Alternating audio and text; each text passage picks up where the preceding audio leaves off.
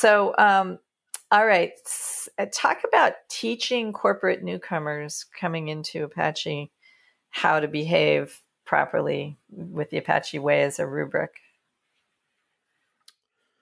Honestly, the problem with teaching corporate newcomers coming into any open source project, certainly Apache is one of them, is don't be afraid to post. It's an impossible task, really, because everyone is afraid a little bit to post their own ideas, are afraid to get criticized for what they emailed, are really afraid that they'll post something that is, either offensive or inappropriate or lose intellectual property or something like that. But it's very hard to do that unless you're trying to do that. But the hardest problem we have is that the barrier to contribution. So if we can reduce the barrier of contribution down, every time we reduce the barrier to contributing down, it ends up helping us. And the hardest part on the corporate side is that that's really the opposite of how corporations train their developers to work. The corporations typically train their developers to not post outside the lines, to stay within your project group, to always, check things with the architect in charge or whatever before you agree to do anything or continue to do anything. And it's very hard for us as a group of individuals in an open source realm to tell a new individual who's coming in from the corporate side, it's like, yes, we'd love to hear you. What are your ideas? Please tell us now. And there's a great deal of fear associated with just sending the message, sending what you believe right now. Yeah, well, of course, one of the brilliant things about Apache is that your recognized involvement, becoming a member or a committer even, is tied to you, not your employer. So I think that was a brilliant move because, I think it was done mostly because of acknowledgement that, people change jobs, but and you don't want to lose good contributors, but it's also very effective at getting people eventually to understand that it's really not about what they're being told to be afraid of, Right. Yeah. It came from that, just the original nature of how we got together. Originally Brian asked a few folks who was working on NCS HPD, should we get together on a mailing list and talk about development? And those folks went around, posted all the people, or invited the people that they knew who were working on the server and might be interested in development. So we put together a group of 20 or so people just on who we had heard of on the internet who had worked on NCSA HPD. And of those, I think 8 of us were left over after a month of contributing. So the eight of those 20 or so people were able to work online together as a group with permission. We're not conflicted by employment or whatever. And all of that, that background led into this notion that we're an organization of individuals. So we're not representing any particular company, because if we had it, it wouldn't have made that big of a difference, because at the beginning we didn't have common employers. The closest we came was Brian and Cliff working together. And for the podcast, Brian Bellendorf and Cliff Skolnick founded Organic Computing. Right. After, I can't remember. I think it was after the Apache group was going that they co-founded it together. But not before the ASF was founded. It was before the ASF was founded, yeah. but after the server project. That's what I meant. Yeah. And because of that, we all approached it as individuals. In many cases, I was working as a graduate student researcher at UC Irvine, which meant I was employed by UC Irvine, and I had permission to do things related to my research at UC Irvine. Now, a few years later, they tightened that up and said, well, you should, all your IP belong to us, basically, as with most corporations. University of California is actually extensive patent holder. And I used my connections by that time to get out of that situation. Basically, more of a see no evil, hear no evil kind of getting out of it. But I was able to make that, because it was the core of my research, to be able to contribute as an individual. And the reason I bring that up is it is a combination of accident and intention that we end up being an organization that is so focused on individual contribution. And part of that is that the notion that we want to our own community members, particularly ourselves, to be able to continue to contribute over time, regardless of who our employers are.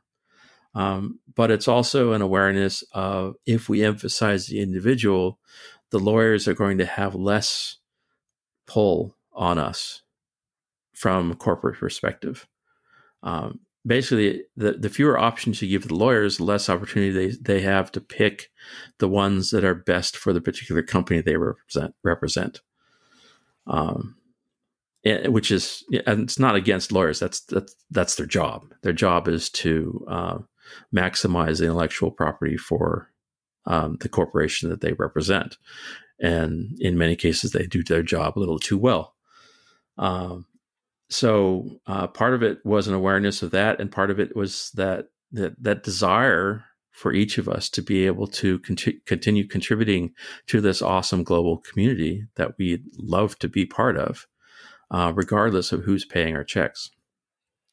Yeah, I'll tell you, I am, of course, borrowing shamelessly from all of this for the way that we're building InnerSource Commons. And that emphasis on the individual involvement is a really big deal for us. And partly that was because I started it while I was at PayPal, but I knew I wasn't going to be at PayPal forever. Exactly. But also I'd been a member for a long time at that point, right? So, I mean, you guys made me a member in 2005. Which, yes. Thanks again. It's been very, very good. You don't have to thank us. It's thank you. Yeah. Yes. Yeah. Sam Ruby keeps trying to get me to do something. Like when he was doing the legal list, he was like, "Can you just start typing, please?" Because he knew that I knew, but at the time I was working for a company that wasn't in a big hurry to see me do that. So right. Maybe in my retirement, I'll finally have a more visible role. I don't know. I get in trouble every time I do that. Anyway. Okay. So about the teaching corporate newcomers. So if we're successful with InnerSource Commons in getting momentum that is, again, based on enlightened self-interest, corporations have screwed up their engineering through lack of attention to detail. It's sort of like technical debt, but in the methodology space, right?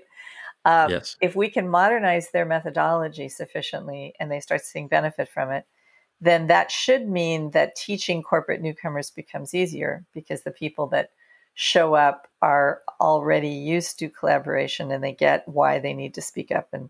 And if they don't, that's the grease that makes the wheels roll, basically. Yes.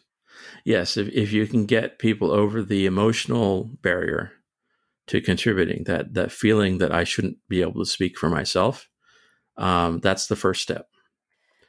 So, and that applies internal to the organization as well. If you can get a junior developer to speak up to a senior staff, and contribute their own ideas, then you have a chance to actually make use of those ideas. If you don't, it doesn't matter how diverse your employment is and stuff like that. You're not going to produce diverse impacts if they don't produce their own input. Right. And I agree with you, of course. So that's part of why I'm on this mission, which has been 5 years now. And I think it's probably another 5 before I can step away from it and have it still, hold up. Right. Right. Not that I'm all that superhuman, but a lot of the people that we've involved are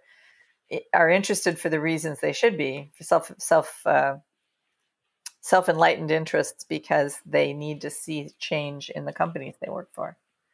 Yeah. Right. Well, I mean, a good example you can use from my perspective is, of course, I know all the sausage making details within Adobe of how this works. But at Adobe, where I'm a senior principal scientist, the company that I was working for, Danese Software, was acquired in 2010. And part of the reason we were acquired was because we had this expertise in the World Wide Web and open source. We had a content management system that enterprises like to use for developing websites. We knew how to deal with the enterprise software sales space and also how to manage with a small engineering team. And Adobe was just at the point of about to stop shipping its boxed products and move instead to online enterprise related model, software as a services, platform as a services, and eventually what we have now, which is Adobe Creative Cloud and Document Cloud and Marketing Cloud, which are just the product terms for, yes, our stuff is online too. And so in 2010, none of that was active. And the company didn't have quite the experience and mentality of stepping away from the product development space, which is really a 3-year timeline of product releases, and going to a more active development on the servers. And one of the things we were asked to do is when we joined the company at Adobe was to help their engineering teams understand the concepts and development patterns of open source. One of the first questions I got was how was it possible for a team of 9 to 15 people to take the Apache server and effectively take over the server market in the sense that everyone wanted to use our software instead of buying proprietary versions.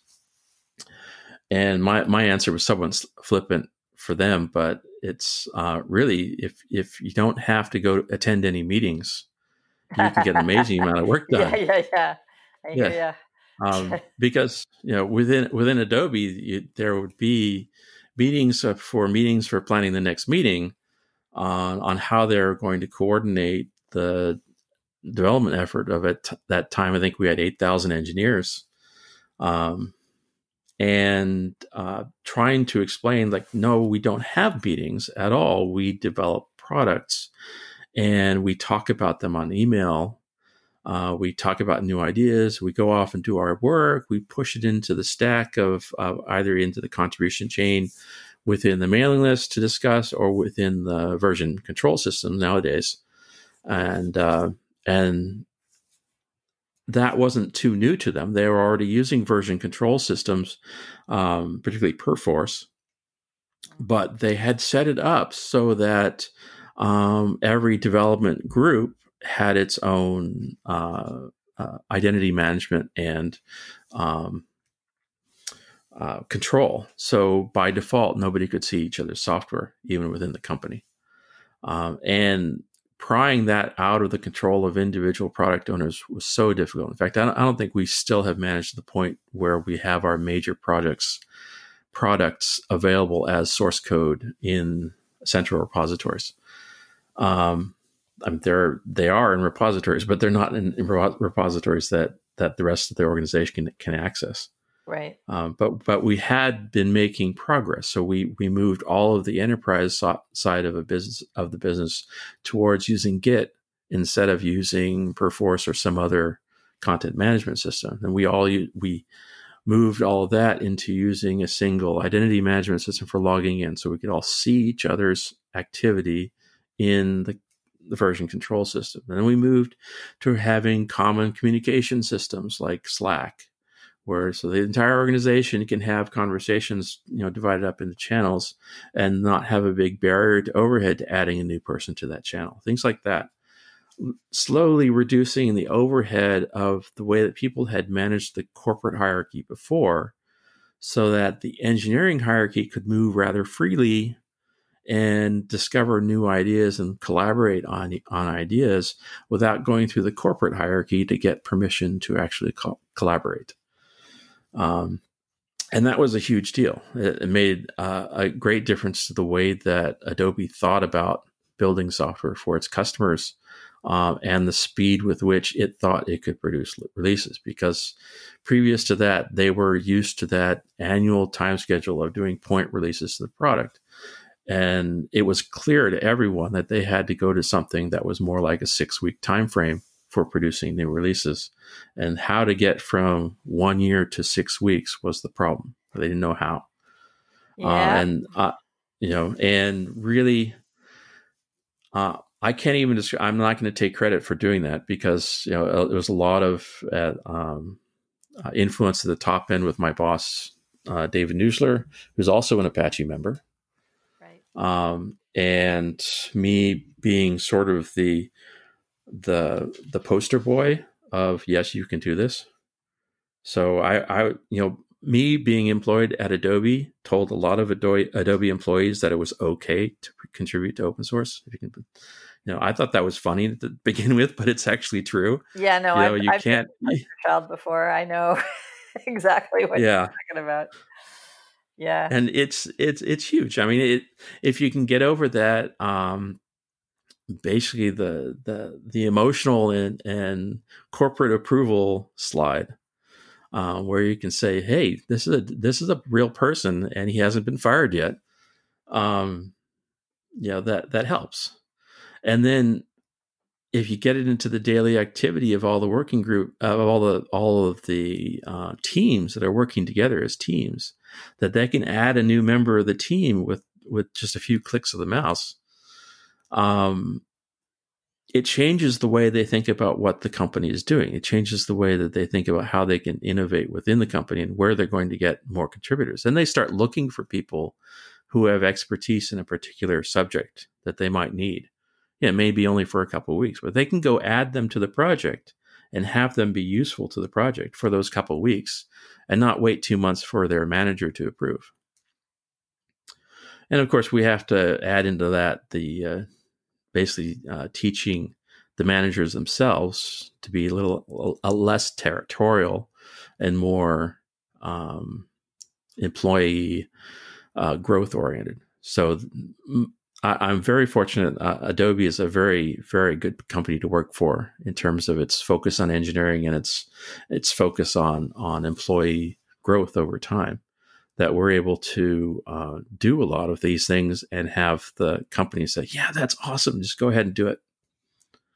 So of course, I hope that's true of other places, but well, we'll get there. I'm betting that it will be, but it's definitely a path, right? So, which takes us to the question: if the Apache way is so much better at as a method to build software, why isn't everybody working this way? Well, there's a number of things I can think of. One of the things that makes it so much better is the notion of individual responsibility, in the sense that you don't have someone telling you what to do. You have to make your own decisions. You don't have any choice but to make your own decisions. You can't put it off on somebody else. One of the things that corporations has a problem with is that they do have still managers. They still have tech leads. They still have architecture leads. And those people have to be part of the process as well. And as a result, a lot of the people contributing from the corporate side are waiting for somebody else to make a decision for them. And that interferes with the ability of the Apache way of doing things to succeed. Because the reality is that no matter how smart your lead technical architect is, they are typically not geared toward, they don't know enough about your particular project to make the right decision every time. Generally speaking, if you can learn, if you knew everything that they knew, and you were embedded in the project and doing exactly what you knew you wanted to do, you'd make the right decision. And most of the time, you can make that decision anyways, even without their experience. Cool. So that's one reason. Yeah. Individual responsibility. So, individual responsibility and the individual recognition that you have to act, that you can't wait for someone else to do it for you. Um, another is when you're dealing with people who are employed by other companies, you can't use other mechanisms to arrange their opinion. So you can't tell their manager to tell them what to do, basically. So you have to convince them that you're right. If they disagree with you, you have to come up with a convincing reason for them that you are right. And the process of coming up with a convincing reason for them to do something vastly improves your own solution. Frequently, it abandons your own solution because you discover that, hey, actually, they were right. When you think about it deeply enough, you'll run into this problem that I hadn't thought of, and I'll just move along now and forget that. As a result, that kind of more in-depth thinking before you actually do something, causing more reflection rather than immediately just going ahead and doing it and seeing if it works. It produces better quality software. Now, there are some products that don't have that, some open source projects that don't have that at all. People just produce whatever they want and it goes out. They don't have to collaborate much at all. And there are other projects which are more mature or simply have more users or have more conflicting user bases where you have to do a lot of convincing in order to make any change. And you can see that in the quality of the software that comes out. So that's part of it as well.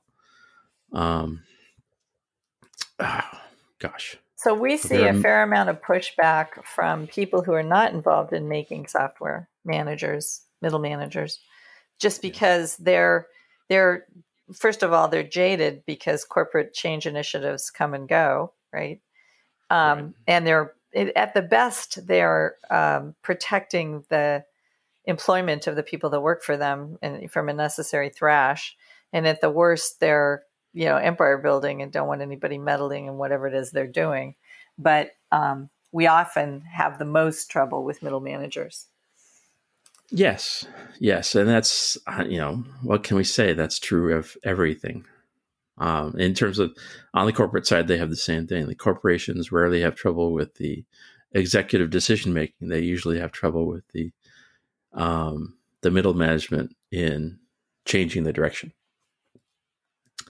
And I don't know if there's a good solution to that other than having middle management that's focused not on project success, but rather on employee success.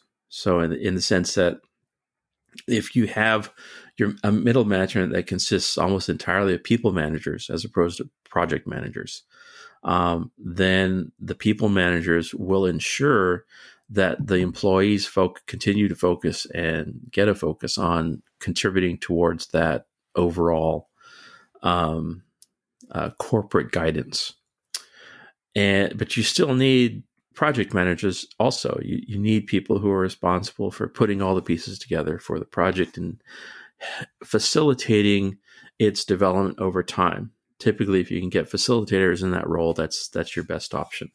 But they don't have to be the one managing the people. They don't have to be the ones making hire and fire decisions. They have to allocate the resources in the company in order to get their projects done. They have to somehow do that. But they don't need to be the guardians of the methodology or the guardians of the even the architecture. What they need to do is take care of the customers and ensure that customer need is fed back into the project requirements. And it is one of those things where I wish I could say I had the perfect answer to that, but I can only provide sort of an academic advice. Yeah, well, we continue to work on it. I think in companies where they are able to explain compellingly why the change is sought, and they take the time to give those people, different avenues. Like I've seen a lot of agile transformations now where they get rid of all the documentarians, right? Which I'm not sure that's a good idea, but they do that. And then they assign the people we're talking about to writing stories Mm-hmm. or managing the people who are going to be replying to those stories and with code almost as resources, raw resources. and Yeah. and I don't know, what it does is it exposes pretty quickly that those folks in the project management role don't have much left to do now, and it's not like they're taught how to write stories well. So, I mean, some of them cotton Yes. on to it, but most of them don't. And it takes a while for companies to recover from all of that. Right. And yeah, it's one of those things where you have to find the management has to find a solution that fits in the way the corporation is organized, and also realize that it's okay to change the way the corporation is organized if that's the way you're going to do better in the future. So just because you have this particular hierarchy of developer and developer managers and product managers now doesn't mean that's necessarily the best way of doing it. You have to be able to willing to experiment and also to be flexible for certain teams of having just a different idea of how you're going to manage the open source development or manage even a collaboration between the open developers and the closed developers on a certain particular project team. Yeah, I mean, when I worked at Apple, we absolutely broke the rules all the time because we were kind of a pirate group, if you will. But we didn't break the big ones that they actually care about, like revealing trade secrets and Right. those kinds of things.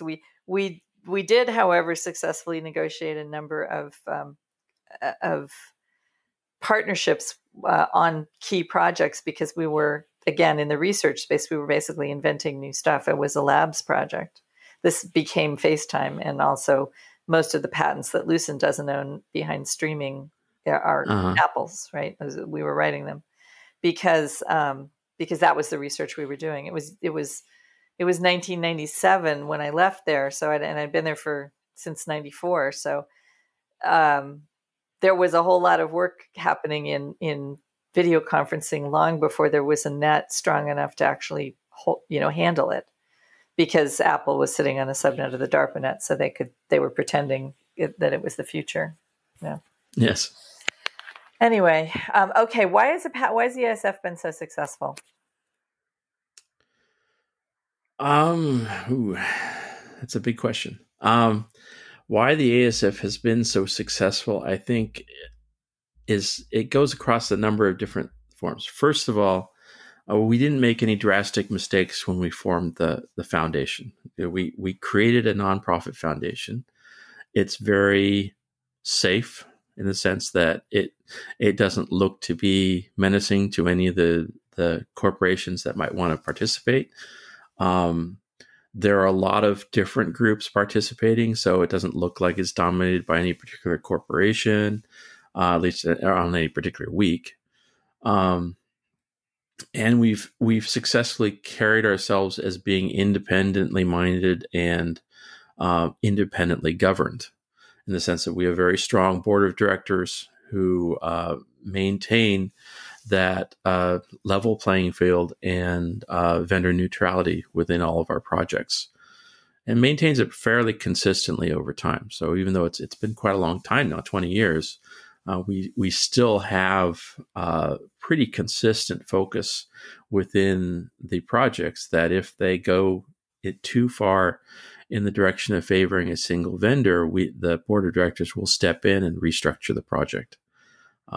And the projects are expected to actively maintain and actively produce a project governance which allows new contributors to come in and provides the same level playing field, the same vendor neutrality as we exist for the rest of the ASF, so that it's very clear to at least one person in every project that if a particular vendor is being favored over another, the board will hear about it very quickly.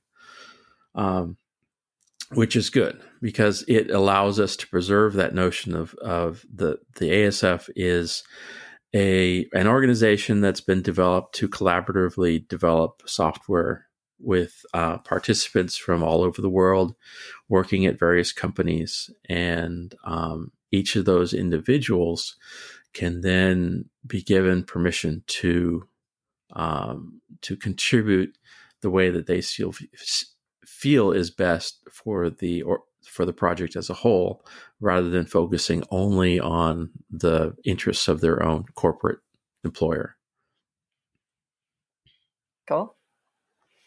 Yeah, that was a very academic way to say, because dinosaurs can all drink at the same watering hole. Yes, ultimately, I always fall back on that academic description. My dad's a professor, retired, and I did my PhD at a time when everyone I knew was getting rich off of the internet. And I stayed on and held on and finished my dissertation in 2000, just before the stock market imploded. And, so I never had that temptation to become a venture capitalist or anything like that. I'm still the academic at heart. Yeah. Well, and Brian is just wired this way, right? Brian is just wired as a community resource. That's his sweet spot. He's not happy if that's not where he's at. So, okay, what would make it even more successful? What would make the Apache Software Foundation more successful is, let's see, this is the longest conversation I've had in like 3 years. I'm so sorry, Roy. It's okay. That's one of the problems. I work remotely normally, and so all this notion of remote work is perfectly normal for me, except when everyone else goes remote, and then all of a sudden people want to work with me as opposed to just leave me alone. But yeah. Anyway, so what would make the ASF better? By far, the thing that would make the ASF better is a broadening of its contribution base, so that the contributors that are involved, the volunteers who are involved, are not just from specific locations within the world, but from all over the world. People who come from different backgrounds and different philosophies of life, different religions, if you want to say that, though we never really talk about religion. If we can get more people to comfortably communicate online in English, it has to be English because all the English speakers are unwilling to contribute under any other language. If they're able to contribute confidently online, that would make the ASF a better place. And at the same time as I say that, getting everyone who's currently in the ASF more comfortable with receiving comments from anyone, whether they're whatever language that they come in on or whatever the attitude of the participants, to be able to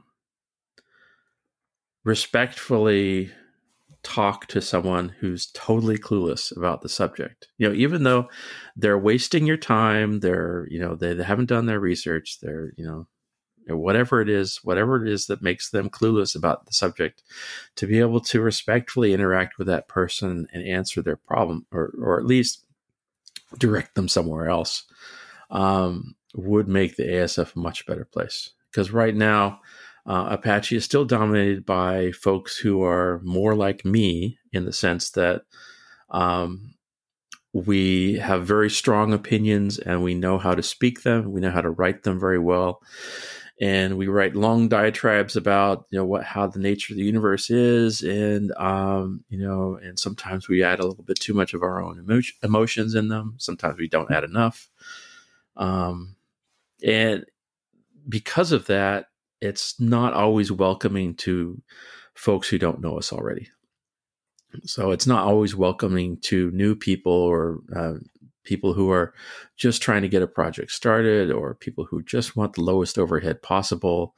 even though we have to explain them that, yes, we live in a world where lawyers exist and we need to protect ourselves against frivolous lawsuits. The fact that they don't understand that is not really a flaw on their part. It's just they haven't experienced it yet.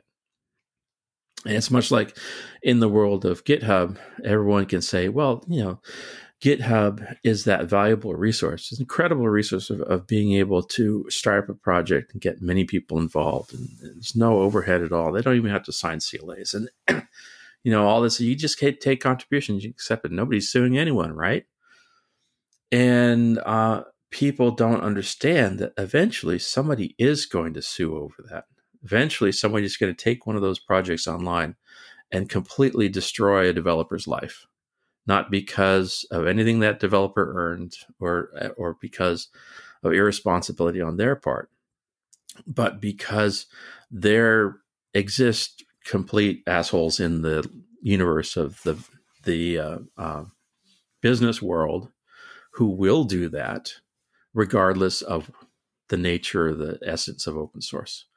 And so organizations like the ASF exist so that people who want to collaborate together as individuals towards the common good, whatever that common good might be, can do so without putting all of their family finances and personal finances on the line, and to the first jackass who comes along who wants to sue their pants off, basically. Mm-hmm. Yeah. And so I love GitHub, and I think it's a great resource. We use it internally within Adobe, in fact, as a platform, both in our open source and our internal corporate side. And but it doesn't provide the legal protection that an employer has. And if you don't have that legal protection, some people will take advantage of it eventually. We don't know when it's going to happen, but it will happen eventually.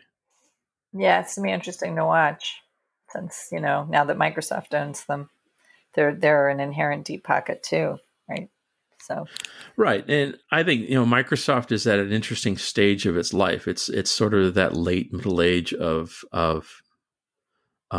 being fabulously wealthy and looking out at the universe and saying, we can be the good for everyone else. And I think GitHub is safe from that perspective. They will continue to be that happy, beautiful place for a long time to come, simply because the management at Microsoft is headed in that direction, and have no fear of losing money right now. Yeah, it's so much nicer than the old rapacious Microsoft, isn't it?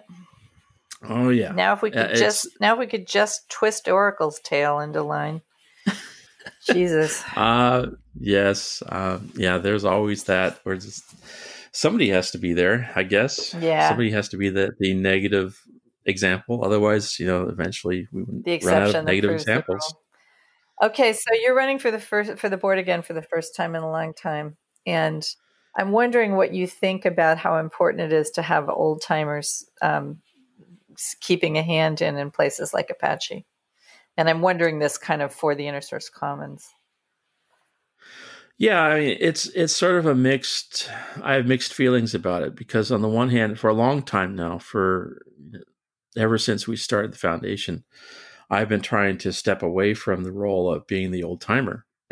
And the reason I can't really step away from being an old timer, but I can step away from actually contributing so that the new timers can feel more ownership of the process, and also to ensure that the foundation can exist without me. Because there is always that concern that if one of the founders gets hit by a bus, what's going to happen in the organization? Well, we pretty much demonstrated that if all of the founders are not working on Apache, that the organization still continues on. And we did manage to do that for about a year or so with nobody at the wheel who was the original founder.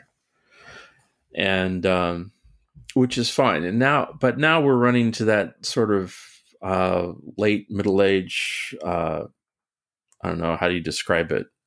Midlife crisis of an organization which is doing perfectly well, but wants to make changes, and how can they make those changes when there's so much tradition behind not changing at all? And as the author of so many of the Apache traditions, I can go in and say, hey, I just made that crap up. So I can go in and actually say, this was a good idea at the time, but it wasn't actually all that great an idea. Or maybe it was necessary then, but it's not it's not necessarily true now. And I can say that because I'm at both ends of that spectrum. I can say that because I was the one who came up with the original problem or came up with the original solution. So that's the value of having an old timer involved, and they can tell you not so much how it should be based on the past, but what parts of the past no longer apply, or at least shouldn't be the ultimate decision making. Cool. And last question. What's your advice for the InnerSource Commons community about our goal of transforming the tech industry as you understand what we're trying to do? Well, my advice, more than anything else, would be to find the folks who are doing it, in the sense that there are a lot of corporations like Adobe did. I guess it's been 10 years now, but that want to move in the direction of having more open source development internally. But they just don't know how to make that next step.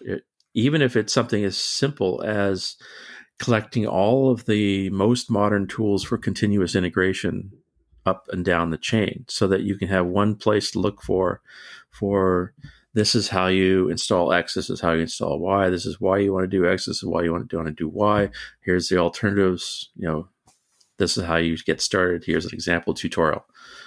Even something as simple as that would be super powerful for folks who are given the task of making things inner source without actually having done it ever before.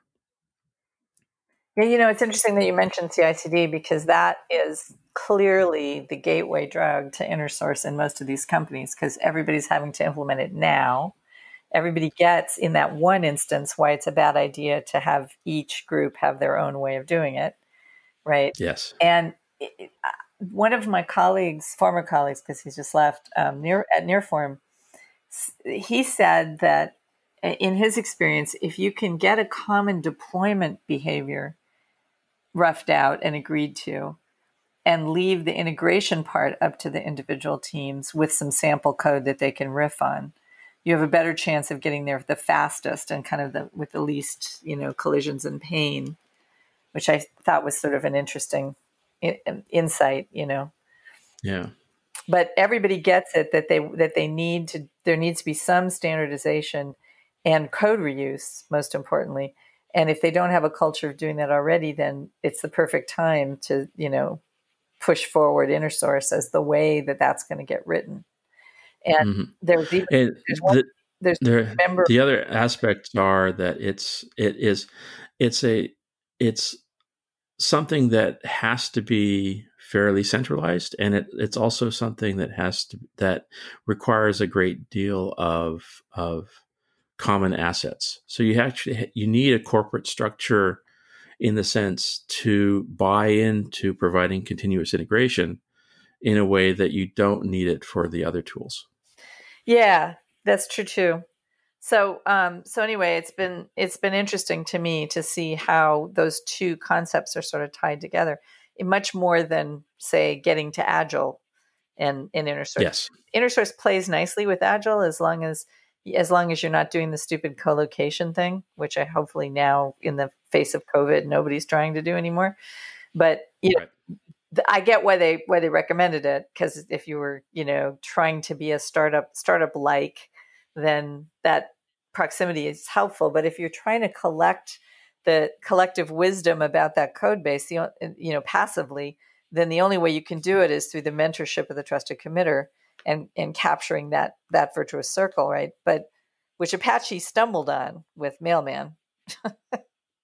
Mm-hmm. right? But I think I'm actually worried about open source in the large because of the desire. There's a hegemony of tools now again to communicate, and there's no aggregation points. There's no discoverability between like all those Slack conversations. It's possible to archive them, but how do you make them discoverable? You know, Right. it's so anyway, I've been trying to Yeah. convince GitHub that this is a problem that they need to work on. It's a missing piece of the open source effect that has slowly eroded as new kids show up and want to make different tooling choices, not understanding Yeah. why Mailman, although it's the stupidest mail server in the world, is key to how Apache works, for instance. Yeah, exactly. Because, all those, if you look back at those early papers that I wrote, that was one of the keys. You need the common shared information space that you have in a version management system, but you absolutely have to have control over a common communication mechanism. And Slack is a horrible mechanism for doing it. And it's unfortunate. It's easiest for enterprises to buy, really, that you can buy into Slack, but it's horrible, absolutely horrible for bringing new people in and having them understand the project. Right. Well, so we did a little bit of work at PayPal on what if we sucked all the goodness out of the Slack channels and the various other mechanisms that weren't the code management tool, right? And we created a data lake that, and put something on it like Elasticsearch so that it was discoverable. Would that make it kind of like what you get in Apache when somebody gives you a thread that you have to read before you say anything else? Somebody comes up Yeah. with a burning idea, and somebody goes, "Oh, could you read this thread, please, before you start commenting?" It's hard because one of the things that email provides is a forcing function for people like me to take a long time thinking about a response. And so you'll see that my responses at Apache tend to be longer and more thought out than other people. It's because I only send one a day. I only send one message a day, really. And it's takes me a long time to develop. I put a lot of thought into it. Try to make it as responsible as I can. And I only do that via email. It's the same exact person. If I'm talking on Slack, I'll just send random thoughts out on Slack and probably cause no end of harm because people are treating them as if I've thought through them as carefully as I do with email. And unfortunately, I don't know how to convince people to use email.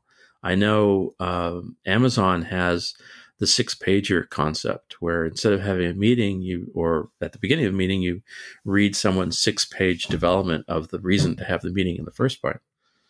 And that's a similar concept. I mean, if you've put the effort in to fully describe your own thoughts via email, it turns out that that's a lot more useful for new people coming in to be able to read in an archive. Whereas I can search Slack. I can look through a million Slack messages. I will never find anything of value in there because there's just simply too much random noise mixed in with the well thought out quibs. Yeah, it's a hard problem, but I've been trying. I might be going about it the wrong way, but I've been trying to debate this with Nat because I feel like we have common ground. We've been around, the same amount of time, and he's well aware of that effect. But of course, I'm coming from the Apache side, and he did mostly free software projects, which didn't necessarily have the same emphasis on it. If it didn't happen on the mail list, it never happened. That whole thing. Right. They rarely communicate at all. It's very, very rarely is it more than a one-person team. And if there's more than one person, it's usually the same location. Yeah. Yeah.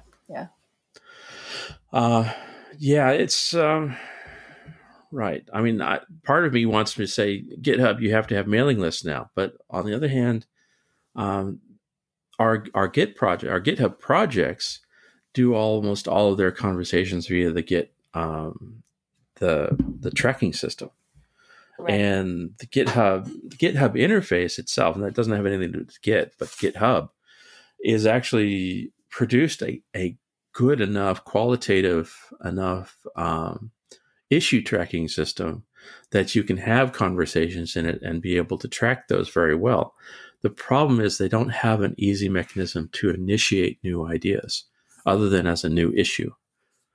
And I don't really have an answer for that. I know there's something missing out there. Yeah. And more than anything else, what I know is missing for a fact is they do not provide an easy way to archive the conversations and the issues and everything. Index them in such a way that a reasonable person could read them and make sense of them. Which means if you're going to integrate, let's say for the sake of argument, GitHub and Slack are going to integrate, which I actually think would be not a bad thing. Like, right? However that happens, it would not be a bad thing if the data that you could pull out of GitHub included the appropriate Slack conversations that were, managed and time-stamped in such a way that the meta tags would make sense. Oh, right. We're talking about this project because it happened on this channel kind of thing, right? Mm-hmm. So that you could really get an aggregate.